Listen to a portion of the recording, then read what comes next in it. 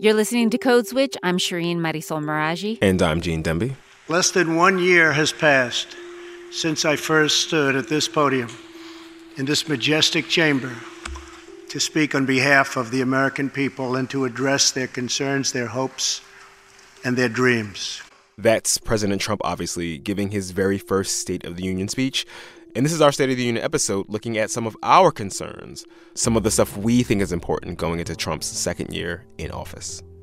And while President Trump only mentioned it once, our State of the Union will talk a lot about Puerto Rico, where more than 3 million Americans live.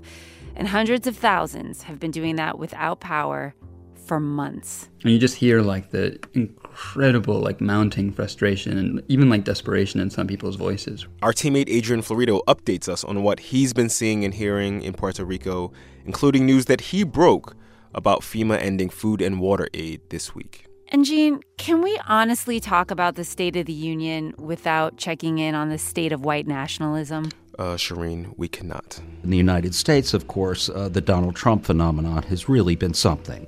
That's Mark Potok. He spent the last 20 years tracking hate groups and says you cannot ignore the Trump effect. He has done a whole lot to normalize extremism in this country, to normalize white nationalist, white supremacist groups. Mark also tells us why hate in 2018 looks a lot like it did in 1918. But before we get to all that, NPR's justice correspondent Carrie Johnson tells us about what the Trump presidency has meant for the state of civil rights in this country. Carrie, welcome to Code Switch. So happy to be here. Thanks. Let's talk about, first, the DOJ's Civil Rights Division, because they traffic in what we mostly deal with here on Code Switch. Is it normal for there not to be a head of the Civil Rights Division a year into an administration? Gene, it's a little unusual. Of course, President Trump has nominated this guy, Eric Dreiband, to do the job. Eric Dreiband used to be the general counsel of the EEOC, and in private practice, he represented a lot of companies who were facing discrimination lawsuits instead of the people who were arguing that they had been discriminated against. So he was protecting the companies from charges that they were discriminating against people. That's right. Huh. That's right. Okay. And so his record is a bit controversial for civil rights advocates in that respect. He got a vote in the Senate Judiciary Committee, but then his nomination kind of languished last year. But, Gene, the thing is, this White House and this administration really prioritize judge nominees over agency nominees. And so the president last year was able to get 12 appeals court judges on the bench. That includes something like 3 women and 2 Asian Americans. The president so far has only nominated 1 African American person and 1 Hispanic person to the federal bench, period. And that record on diversity has got a lot of civil rights groups and liberals really concerned about the pattern that the Trump administration is pursuing here on judges. Did the Trump administration, have they responded to any of the criticisms? You know, I interviewed a conservative legal activist who supports the Trump administration recently, and he said, listen, the Trump administration is prioritizing people who have a conservative ideology and a record of defending conservative causes and interpreting the law narrowly as it's written. And he says it's not the Trump administration's fault that when it looks across the board of candidates who fit those descriptions, that it's not as diverse a pool as President Obama's. Speaking of President Obama, a former Civil Rights Division head under President Obama, Vanita Gupta, 6 months into Trump's presidency, she said that the new administration was rolling back civil rights priorities, criminal justice reform, voting rights protections being the 2 key race issues. Is that an accurate assessment? It's important to point out that in every change of administration from Republican to Democrat, the Civil Rights Division at the Justice Department swings on a pendulum. Okay. And so in the Obama years, they spent a lot of time on voting rights, on protections for LGBTQ people, and a number of other kind of assertive fronts, including police oversight. Everybody knew that when President Trump, a Republican, got elected, the pendulum was going to shift the other direction a little bit with respect to civil rights. But when you canvass civil rights advocates, what you hear is that they're surprised at how far that pendulum has swung. You know, Jeff Sessions came into power, and within a matter of weeks, if not months, he revoked Eric Holder, Attorney General Eric Holder's guidance to prosecutors and said, I think we need to get smarter on crime and we need to punish people to the fullest extent of our abilities. Whereas Eric Holder and then Loretta Lynch, Obama's last attorney general, had talked about only seeking maximum charges against drug offenders in certain cases where things were very violent. Jeff Sessions is instructing prosecutors across the country to charge the maximum penalties allowable under the law. He's changed positions on at least 2 major voting rights cases. A case in Texas that's been in the courts for 6 years or more. The Obama Justice Department sided with black voters or prospective black voters in Texas. When the Trump administration came on board, they changed positions and they dropped the claim that Texas lawmakers were intentionally discriminating on the basis of race through this big voter ID law that they passed. A court in Texas has since sided with the voters and against the Trump administration, but it was a huge change in position after 6 years of fighting on behalf of these prospective voters to then side with Texas, and that's what the Trump DOJ decided to do. There was another case in Ohio where the Trump DOJ changed positions. That case had to do with voter rolls, lists of voters.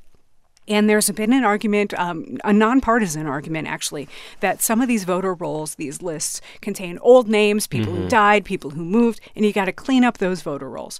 But in Ohio, what they said was that if you don't vote for a certain number of years, we're just taking your name off the list. And civil rights advocates said that's not fair because sometimes people move legitimately, but they still live in the state. You need to give them more of a chance to prove their identity, to stay current, rather than just X their name off the list.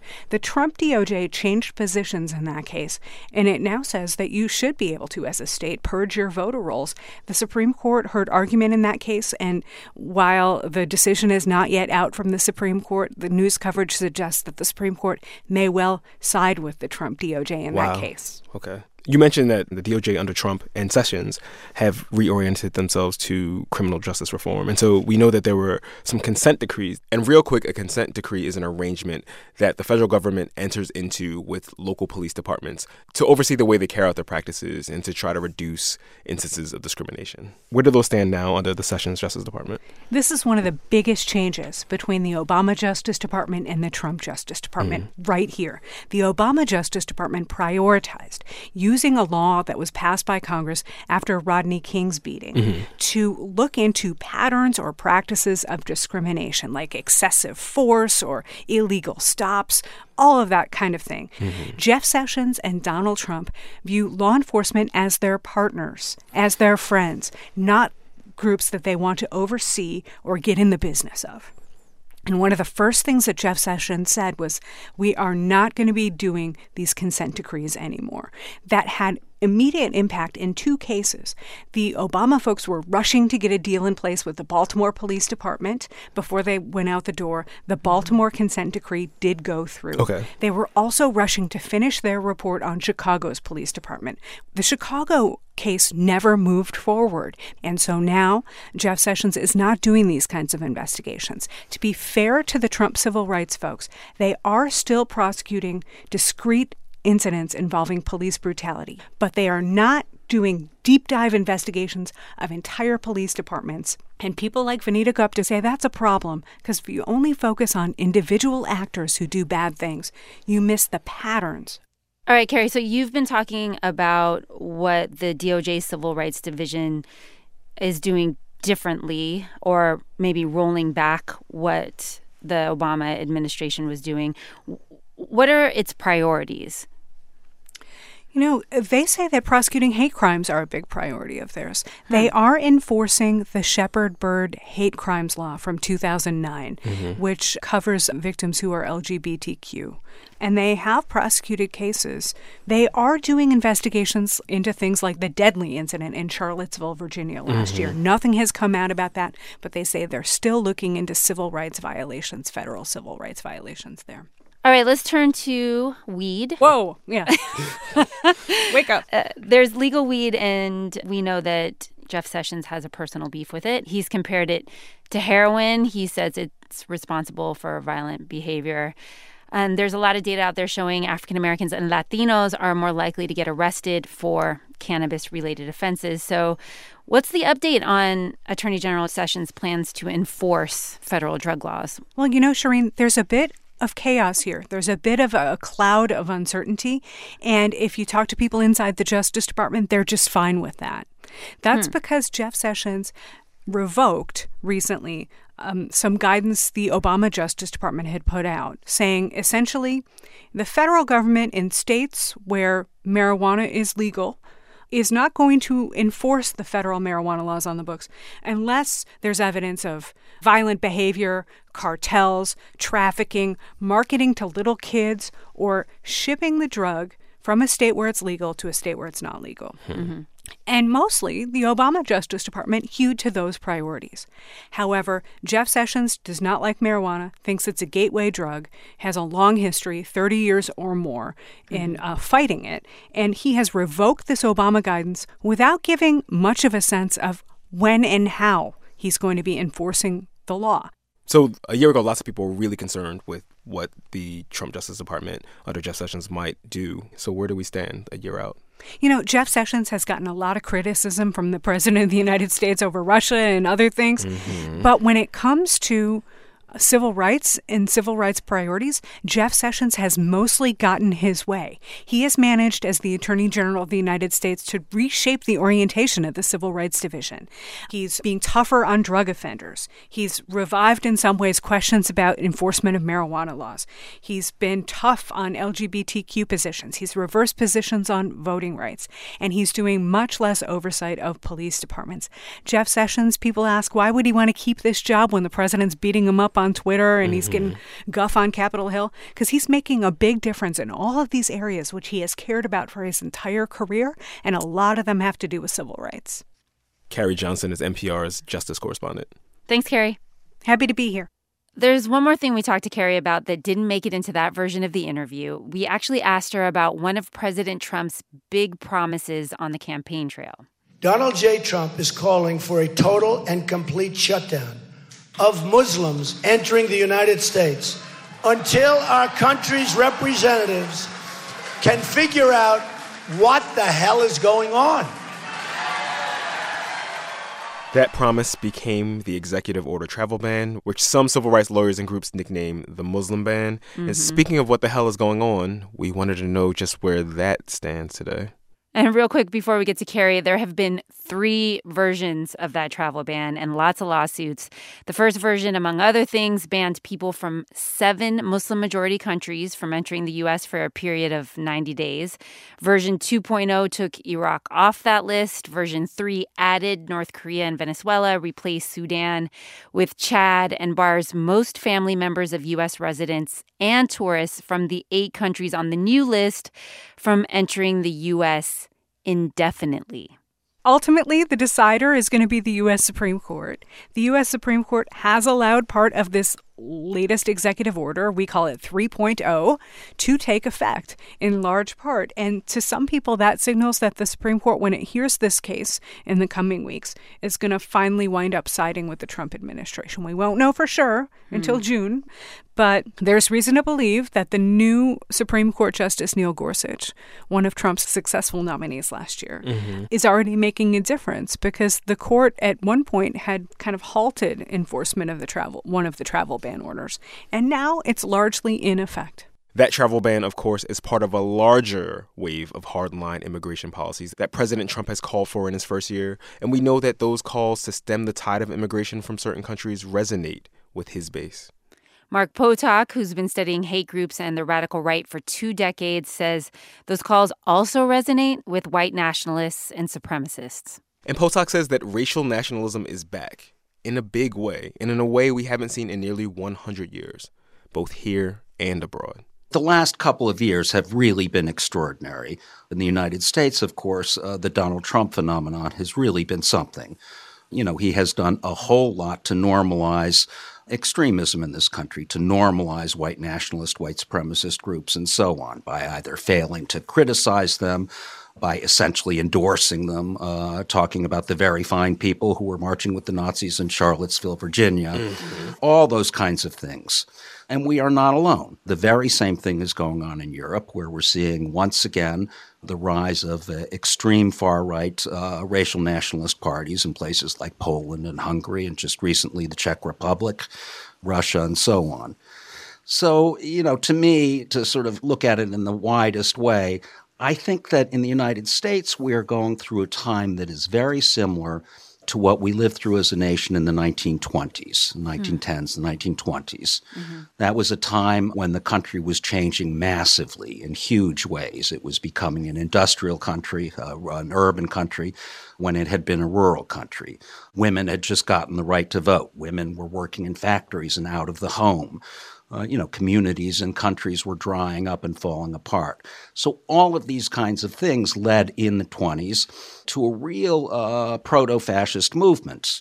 Ultimately, the United States chose a different way as we entered the Second World War. But there was a time there where it looked like racial nationalism, scientific racism was very, very strong in this country and very much in the mainstream. And I think there are a lot of parallels to what is happening today. Can you talk more about where immigration fits into this rise in racial nationalism that you're talking about? Sure. I think it is the single key to what we're talking about. In the 1910s and the 1920s, between 13 and 14.5% of the population in the United States was foreign-born. We are just now reaching 14% for the first time since the 1920s. That is very closely allied with this kind of reaction. Of course, in the 1920s, what that kind of racial nationalism ultimately brought us was the largest Ku Klux Klan in history, some 4 million members, 25,000 of whom paraded down Pennsylvania Avenue in front of the White House at that time. And it also brought us the 1924 Immigration Act, which was the racist quota system, which essentially kept everyone out of the United States except for Northern Europeans. What do we know about the way that white nationalists think about and see Donald Trump and his administration a year into his administration? Well, they've been a little back and forth. Of course, when Trump first won the election, very shortly thereafter, there was an infamous conference held in Washington, D.C., in which white nationalist leader named Richard Spence said, hail Trump, hail victory. Hail Trump, hail our people, hail victory. And got in return a lot of Nazi salutes, a lot of Sieg Heils. So at that point, the Richard Spencers and the David Dukes of the world were just absolutely celebrating. They thought they could do no better than Donald Trump.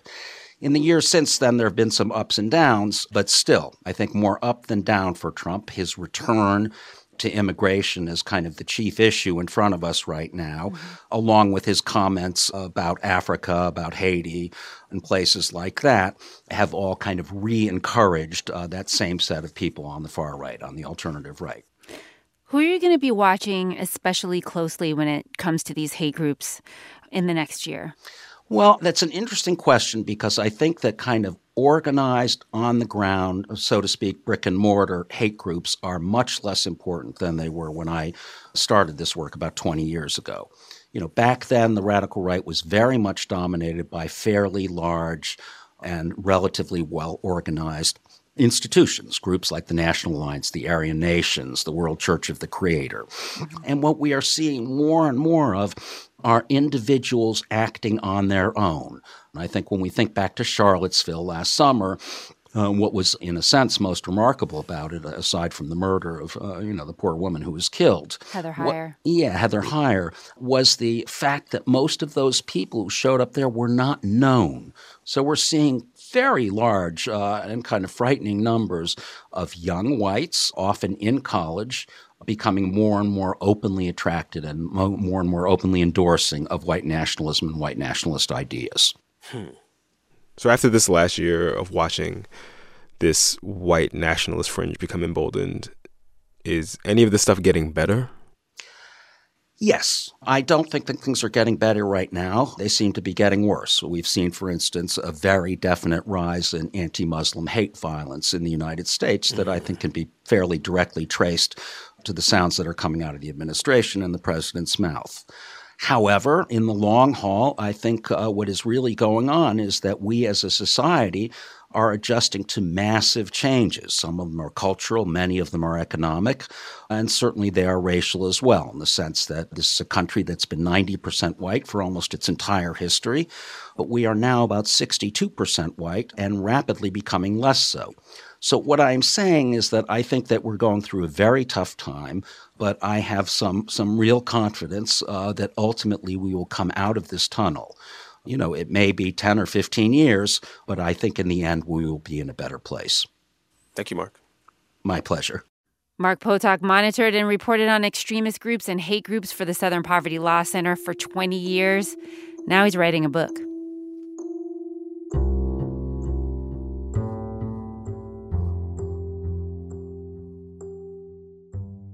All right, after the break, our very own Adrian Florido on the state of Puerto Rico. He broke news this week that FEMA was going to end its emergency food and water aid there, which angered some lawmakers. Here's Florida's Bill Nelson on the Senate floor.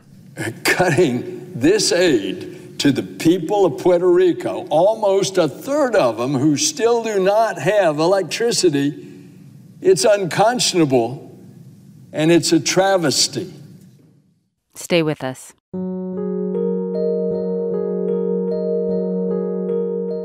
Support for Code Switch and the following message come from St. Martin's Press, publishers of When They Call You a Terrorist, a Black Lives Matter memoir by Patrice Khan Cullors and Asha Ben-Dali. When They Call You a Terrorist is the emotional and powerful memoir of one of the co-founders of Black Lives Matter. It is her side of the American story, a life that speaks to the urgency of the movement. When They Call You a Terrorist is available now wherever books are sold. Support for this NPR podcast and the following message come from Independent Lens, documentaries from across the country that remind us we are all neighbors. Monday nights on PBS and streaming free on independentlens.org. Presented by ITVS. You have access to an entire world of NPR with your smart speaker. Ask it to play NPR to check the news while you get ready for work or fix dinner, because there's a new radio in your house, and it's easier than ever to listen to Morning Edition, Wait, Don't Tell Me, and more.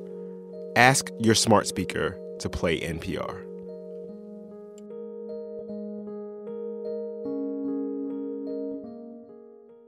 Gene. Shireen. Code Switch.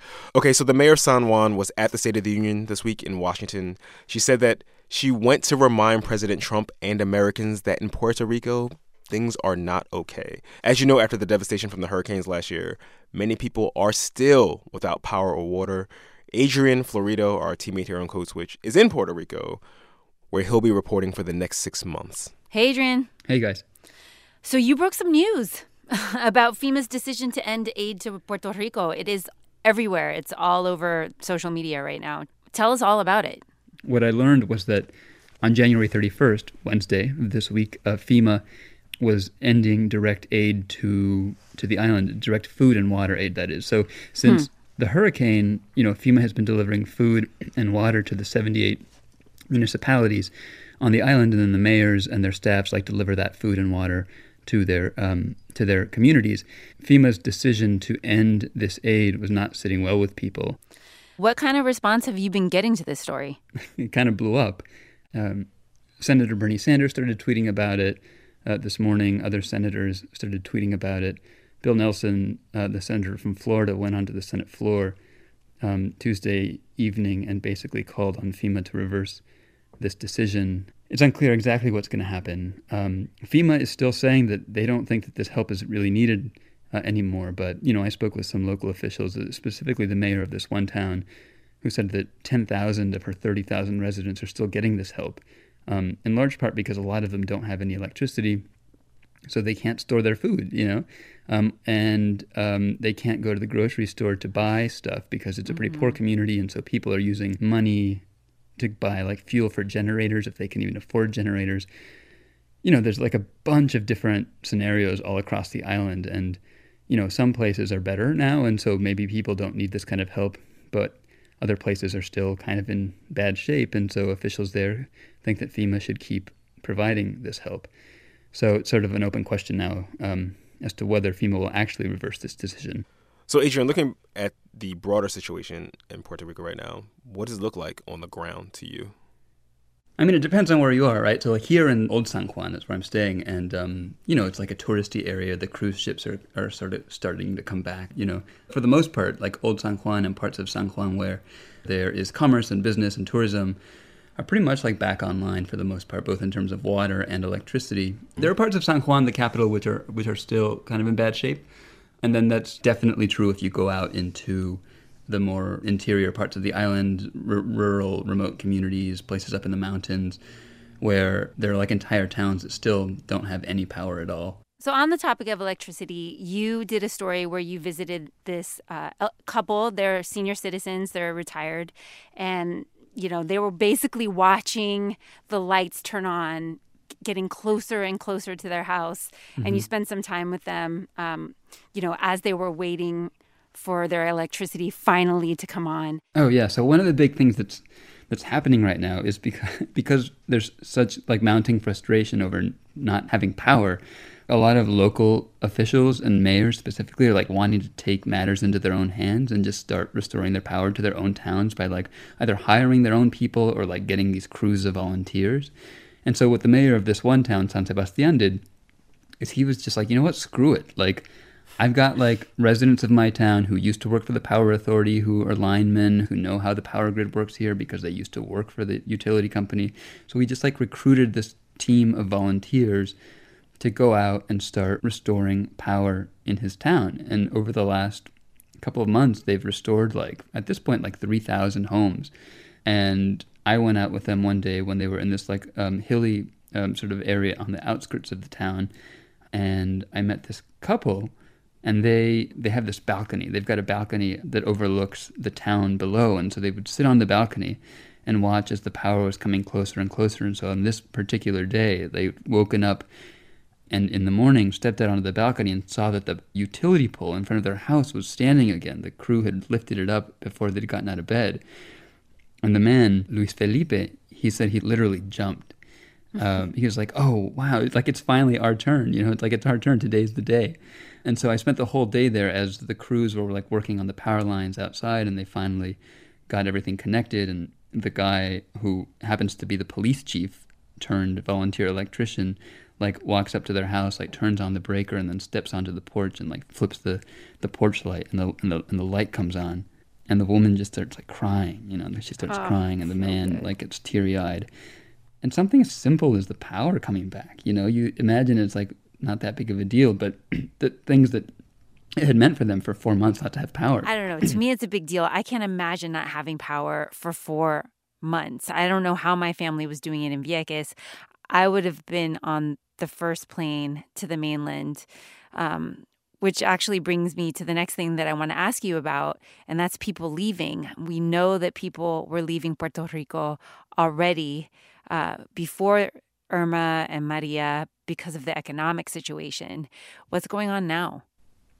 Yeah, I mean, so like you said, right? Like the exodus from Puerto Rico has been going on for like more than a decade, right? Because the economy here has been in bad shape for about that amount of time. Right. But the hurricane like accelerated it dramatically. So it's like still hard to get exact figures, but estimates are that somewhere between like 200,000 and 300,000 Puerto Ricans left just after the storm. Mm-hmm. Wow.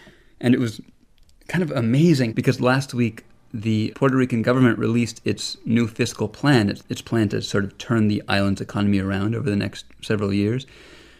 And the Puerto Rican government projects that in the next 5 years, it's going to lose another 20% of its population. 19.4% of the population the government projects is going to leave Puerto Rico between now and 2022. Wow. The demographics, of course, of the island are changing because it's like especially young people who are leaving, right? Right. And so it's a lot of older folks who are left behind. And so when you're talking about trying to get the island's economy back on track, the people who are contributing the most economically, you know, for the most, generally are younger people. Mm-hmm. And so this is why Maria has just like not only screwed the island over in terms of its power grid, you know, but now is like possibly compounding all of the problems that Puerto Rico was trying to just get out of like months before the storm hit, you know. That's Adrian Florido updating us on the state of things in Puerto Rico. We know that was really heavy. So we did ask Adrian, you know, which songs were giving him life right now. Are you listening to some Puerto Rican music? I really hope you are. You know what I'm listening to, actually? Not like actively, but passively. is reggaeton. Reggaeton is like the music of the youth here, and you know, and I am not of those I'm not of them.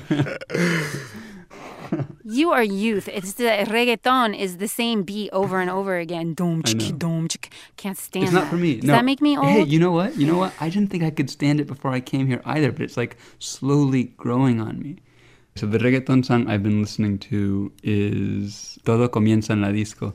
And that's a good one because it's got this line about, so he's like singing about this woman in the club, but he compares her to a hurricane. And he says like, but I've got more money than FEMA. Here, I'll play it for you.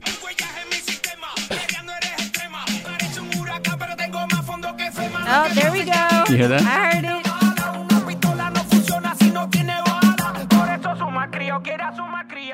All right, kinfolk, that is our show. Please follow us on Twitter. We're at NPR Code Switch, and we want to hear from you. Our email is codeswitch@npr.org. Subscribe to the podcast wherever fine podcasts can be found or streamed, and give us a review on iTunes because it helps people find the show. Leah Donnella, Lucy Perkins, and I produced this episode. It was edited by Steve Drummond, and we had original music by Ramtin Arablouei. Good job, Shireen. A shout out to the rest of the Code Switch team. Karen Grigsby Bates, Adrian Florido, who you just heard, Sammy Yenigan, Maria Paz Gutierrez, Walter Ray Watson, and Kat Chow. Our intern is Kumari Devarajan. I'm Gene Demby. And I'm Shireen Marisol Meraji. Be easy, y'all. Peace.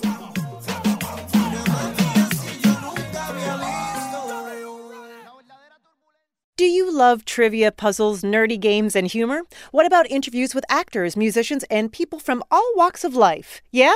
Then join me, Ophira Eisenberg, host of NPR's Ask Me Another, every week on the NPR One app and wherever you listen to podcasts.